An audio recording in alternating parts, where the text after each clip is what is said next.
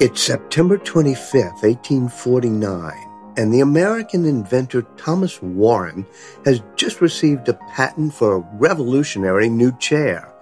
It's called the centripetal spring armchair. This cast iron and velvet chair is decorated with a classic Victorian floral pattern, a gilded trim, and an elaborate tasseled fringe with pom-poms attached to the seat rail. But its genius is not its appearance, it's the chair's functionality.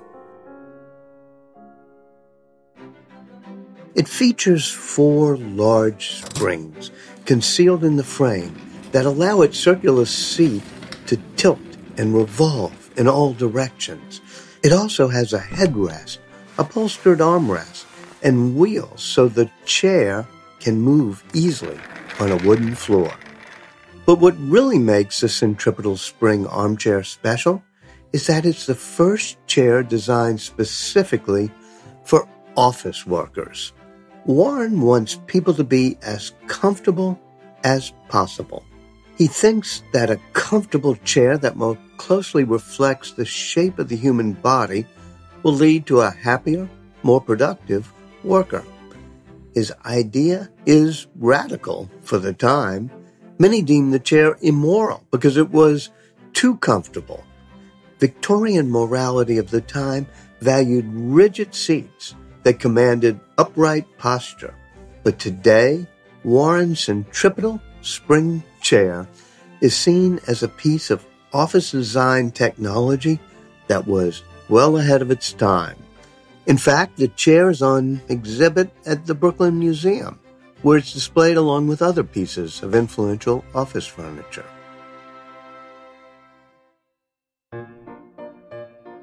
The American workforce has completely transformed in the 170 years since Thomas Warren invented his centripetal spring armchair, and the office has been completely transformed as well. Digital technology has opened up new possibilities for how and where office work can be done. And now that technology, combined with a global pandemic, may be placing us on the verge of the biggest change to how we work since the Industrial Revolution. I'm Walter Isaacson, and you're listening to Trailblazers, an original podcast from Dell Technologies. How do you do, Miss Spencer? Ready to go to work?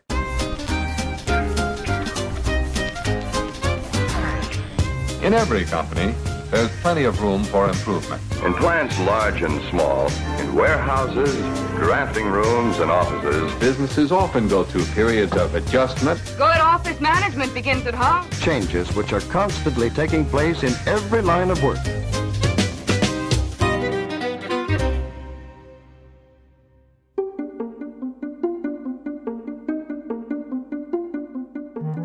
It wasn't easy being a clerk in mid-19th century America. Uncomfortable chairs were only one of their problems. They worked long hours in cramped, poorly lit, smoky offices, often in very close proximity to their bosses. Factory and farm labor were considered to be the only legitimate forms of work, and many thought that the labor done by office workers was unnatural. But in one important way, office work was quintessentially American. There was a lot of a perception of upward mobility that was very strong in the early office. Nikhil Saval is the author of Cubed, The Secret History of the Workplace. And I think that ideology, let's say, held for the entire history of the office, this notion that office work was the kind of work where the separation between you and your bosses was not very strong, and that you might, with hard work and on your own merits, rise and become the head of your firm. By the end of the 19th century, office workers were transforming the downtown cores of America's largest cities. There was such a large urban migration that architects and engineers had to innovate in order to find space for all of them to work. Buildings needed to get taller. In 1885, the Home Insurance Building in Chicago soared all the way up to 10 stories. People called it a skyscraper.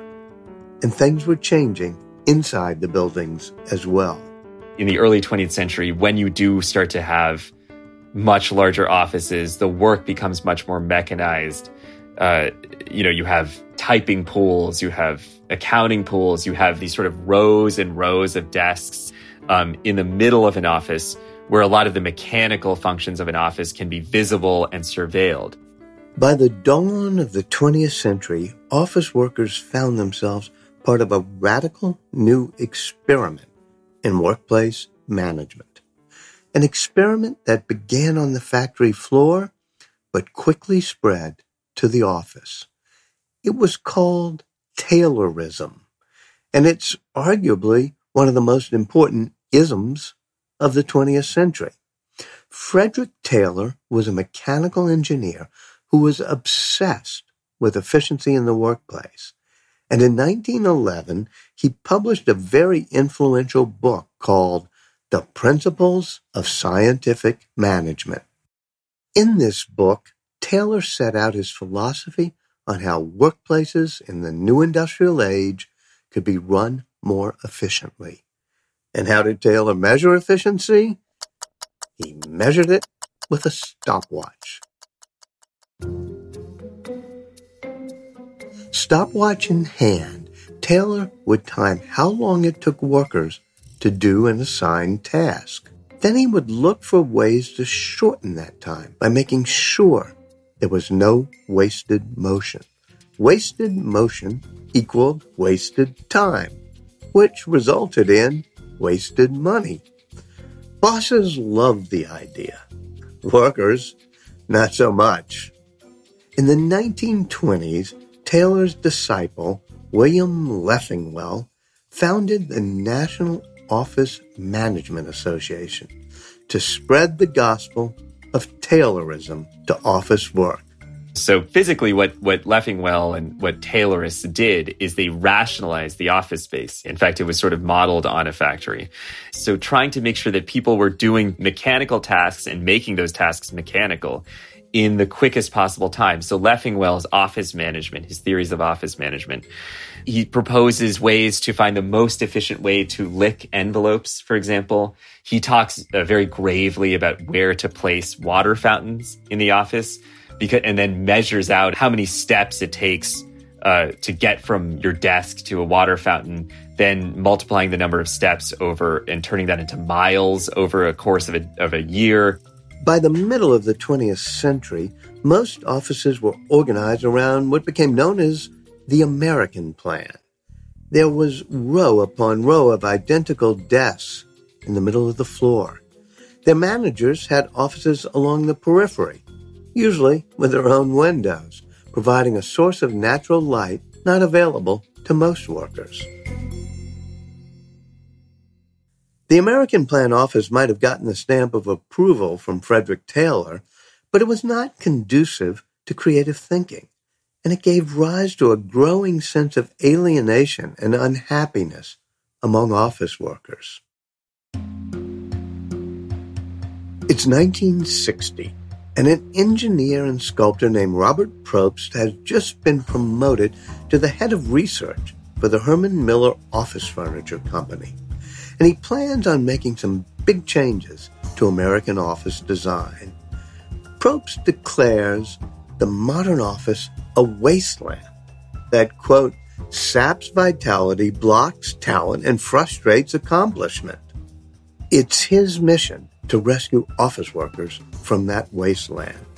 Probst understands that the nature of office work is changing. Giant mainframe computers are becoming a fixture in the American office, and Probst understands that they will eventually take over many mundane and routine tasks. He believes that future office work will require a more creative, motivated, and educated worker. And Probst saw this as a major change in the history of the office, that at last we could start to organize the office around how people worked rather than their status or what their rank was on an executive rung. It isn't factory work. And his innovation was to realize that there needed to be a new kind of furniture for this office. And so he started to design what was known as the Action Office. In 1964, the Herman Miller Furniture Company released Probst's Action Office design. The Action Office was a radical new office plan designed to meet the needs of the new class of knowledge workers. And the cornerstone of this new office plan was a dynamic new piece of office furniture that allowed autonomy and independence, the cubicle. Workers would spend their days in flexible, three-walled cubicles that could easily be reshaped to meet changing needs. They gave workers a level of privacy and personalization that was previously only available to people in offices. Inevitably, the rigid hierarchies of the office floor began to flatten.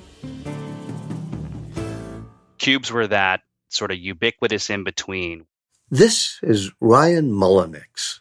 He's a design partner at the Seattle-based architecture and design firm NBBJ. Where, well, everybody sort of gets an office, and we're still sort of in an open office environment, so that should be the right answer. And so it was an attempt to recreate the office and yet dissolve the notion of hierarchy in a space. Everyone was equal. Architectural critics raved about the Action Office, and workers who tried it liked it. But most company executives found the egalitarian ideas behind it too radical, and the price tag too high. So Probst tried again, and in 1968, he unveiled the Action Office 2. This time it was a hit. In 1985, the World Design Conference named the Action Office 2 the most successful design of the previous 25 years. But by then, Probst had turned against his creation. It had morphed into something quite the opposite of what he intended. Instead of flexibility, there was rigidity. Instead of collaboration, there was anonymity. After the arrival of the desktop computer in the 1980s, it was easy for workers to enter their cubicle in the morning and not be seen again for the rest of the day. Offices became known as cube farms and were the subject of ridicule in movies like Office Space and in cartoons such as Dilbert. Corporate bean counters often crammed too many cubicles onto the office floor to try and save money. This decision effectively took the action out of the Action Office. The Action Office was supposed to address many of the shortcomings of the American plan's open office concept, but it didn't work out that way. I think the cube suffered from a few things. Privacy was still a concern, and the cube didn't fully solve privacy. Acoustics came into play, and I know that there were a number of ways that cubes could begin to address acoustics, but they didn't fully solve that. And then I would say daylight. Suddenly, if the whole hope for parity, the whole hope for equity across a floor, really diminished as you were suddenly the person in the cube that was by the corridor or by the elevator lobby, versus the person who had that wonderful cube that was right at the end with that view out the window with the right amount of daylight.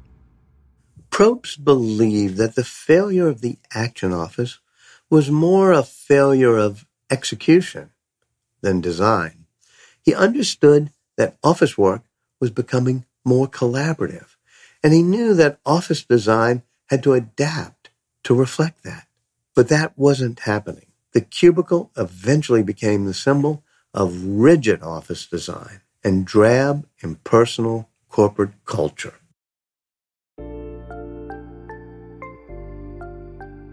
By the turn of the 21st century, the Center for Innovation and Office Design shifted to Silicon Valley.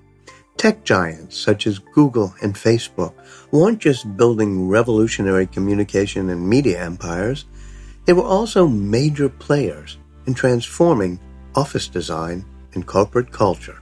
And the days of the gray-walled cubicles were not a part of their vision. They built sprawling, multi-building campuses with large, open offices sporting funky and artistic decor. They also provided amenities that previous generations of office workers could only dream of. Things like climbing walls, foosball tables, nap rooms, fitness facilities, and all the free food employees could eat. If ever there was an environment that would encourage innovation and create a satisfied workforce, these creative workspaces would be it, right? The free food and the fun atmosphere and all of that, those things have all rated very, very lowly in polls of, what is it that you like about the office? That's Kate Lister. She's the president of Global Workplace Analytics. What motivates people are trust and autonomy and a sense of purpose. Those things are intrinsic. They come out of empowering people. So I think we've overspent on the office itself, and we have to invest more in people. Many smaller companies with more humble revenue streams and workplace budgets have tried to recreate the corporate culture and unique office design of Silicon Valley elites. But imitation isn't always flattering. I think there's been a trend over the last 5 to 10 years that has made the office very distracting and not conducive to heads-down work. There was the move toward open office, completely, let's put everybody in a room and then they'll be able to collaborate. In reality, a lot of those transitions were intended to save money. It's a lot easier to build a big open room than it is to build different team areas. And so the pendulum kind of swung too far from private offices to open. It's hard for employees to concentrate. There's just too much visual and auditory distraction. In fact, face-to-face interaction drops by up to 70% when a company switches from cubicles to a completely open office. Obviously, that's a big problem. Time and time again, research has shown that chance encounters in the office lead to increases in cooperation and productivity. So if an open office isn't the solution, then what is? How can leadership help create serendipitous collaboration? Data scientist Ben Weber says the problem is that decision makers don't often pay enough attention to how work is actually done on the office floor. In the past, when I heard about especially large companies, making a big people decision, I had always assumed that they must run lots of tests and collect a lot of data. What I quickly learned is that wasn't the case, is that more often than not, some executive would read an article about what some cool tech company did, and they would just do the same thing. Ben Weber is the president and co-founder of Humanize. Humanize uses badges equipped with sensors, microphones, and accelerometers to anonymously track how workers interact in the office. Then he uses that data to help companies make design decisions to increase both productivity and worker satisfaction. And it turns out that some of the most seemingly inconsequential design decisions can have a big impact. There's a number of things about the physical office, from things like the size of lunch tables, that has a dramatic effect. It turned out that if people sat at these larger tables, they were much more likely to communicate with people who sat at the same table later that week. Shouldn't be shocking to anybody. But what's fascinating is that if you look at those numbers, you're talking about a roughly 10% difference in hard performance metrics at this company between people who sat at these big tables and people who sat at small tables. It really does seem like something as simple as the size of a table can create more of these sort of random collisions between people in different parts of the company. Weber has concluded that many of the assumptions that we've long held about how to optimize productivity are incorrect. He feels that there is something very human about our workspace and its impact on how we collaborate. We like to think of, especially in the US, me being productive is banging out emails or writing reports. But having coffee with a coworker, that's wasting my time. Some individual work does need to get done. But I think we really undervalue the time we spend with our coworkers in terms of helping them or even just building relationships with them. Because building that network, building that capacity, the whole reason we're in organizations is to do things that we couldn't do by ourselves.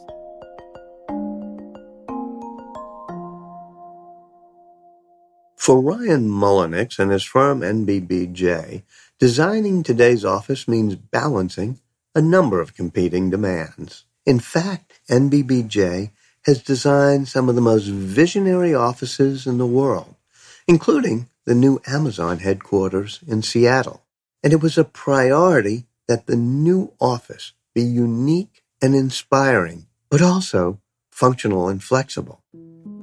The centerpiece of Amazon's new office is known as the Spheres. The Spheres are multi-story glass domes that double as a workplace and biosphere, housing tens of thousands of plants and trees from across the globe. Research shows nature has a calming effect and helps people think more creatively. So NBBJ's hope is that the Spheres will help improve workplace satisfaction and productivity for Amazon employees in Seattle. The office building also houses a lot of employee amenities, such as a marketplace, multifunctional rooms to accommodate meetings or heads-down work, and social hubs to encourage collaboration outside of the traditional office environment. But NBBJ's office innovations do not end with their clients. They implement ideas at their own company to help address the competing demands of the modern office. We have a really strong team in-house that focuses on what we call design computation. And we've built an entire toolkit around performance. We've built and created our own sensors that we've put into our New York office. And the sensors helped us understand the environments that were most conducive to what types of work. It was linked to an app. So as an individual, I could pull out my app and say, you know what, I really need some heads down time. And I need it to be dark, or I need heads down time, but I need to have some more prospects. That sensor would give you a sense of where to find that in the space. And there was a lot to be gleaned from that type of an experience. It certainly seems that we've come a long way since the days of Frederick Taylor and instructing employees on the most efficient way to lick an envelope. But another way of helping workers concentrate in today's busy office is having them not come into the office at all. Kate Lister. The trend for the last maybe 5 years has been more toward activity-based work. So maybe you have an assigned desk, maybe you don't, but you're mobile throughout the day. And sometimes that has been not working in the office, going out to a co-working center, for example, or working from home, or as we see people, working in parks and coffee shops and so forth. And so there's kind of been this understanding that work, the place of work, is kind of an ecosystem. And it's not just going to an office and sitting at your desk for the day. But our workplace ecosystem has shrunk in recent months. With the arrival of COVID-19, offices and co-working spaces have shut down, displacing millions of people who now get to experience both the joys and the perils of working from home. What the office will look like and how many people will be coming back after the pandemic is the subject of endless study and speculation. In the short term, one thing seems clear. Offices will be smarter and workers will be monitored there like never before. One California-based company called Enlighted already combines location data gathered from employee badges with data from sensors inside light fixtures to automatically adjust office lighting to suit the preference of each worker. Enlighted's co-founder, Tanuj Mohan, has discovered a new use for this technology. He says it can now be used to identify employees who might not be social distancing or to contact tracing if an employee tests positive for COVID-19. We are able to have the location of the badges in real time across our space. And if somebody does contract the COVID-19, and you go into a system and type your badge number in and say this badge is affected, we would run a report in the background and say these are the other badges that were either proximate to this person or have used the same spaces during the time this person used those spaces, so there might be some transmission. The post-COVID office will look different in many ways. Some large companies, including Twitter, Square, and Shopify, have already announced that thousands of their employees will not be coming back to the office even after it's safe to do so. Before the pandemic hit, the vast majority of workers surveyed said they would like to work from home part-time, but they were a lot less enthusiastic about the idea if it meant permanently giving up their space at the office. Those attitudes may start to change now that those workers have experienced full-time remote work. But what will the impact be on their employers? Ben Weber says companies that are planning to shift to a predominantly remote workforce have to be careful. It's important that they don't forget that much of the work that happens in the office today is collaborative work, and a lot of collaboration happens as a result of serendipitous encounters, and that's a lot less likely to happen in a meeting held over Zoom. Ben Weber. How do you brainstorm for new ideas? How do we even get new ideas? That tends to come through weaker ties, people we don't know very well, people I spend maybe less than 15 minutes a week with. That communication has nosedived, and that is the social structure that is being degraded right now. In the near term, doesn't have much of an effect, but if you think about medium to long term, what you're going to see in the vast majority of companies are poor quality products, missed milestones, and of course, lots of companies have tried things, recognizing that, hey, we should try virtual coffee hours or things like that. It's not to say those have no effect, but I have yet to find an example of a company that has successfully replicated those patterns of interactions with weaker ties, with people working from home.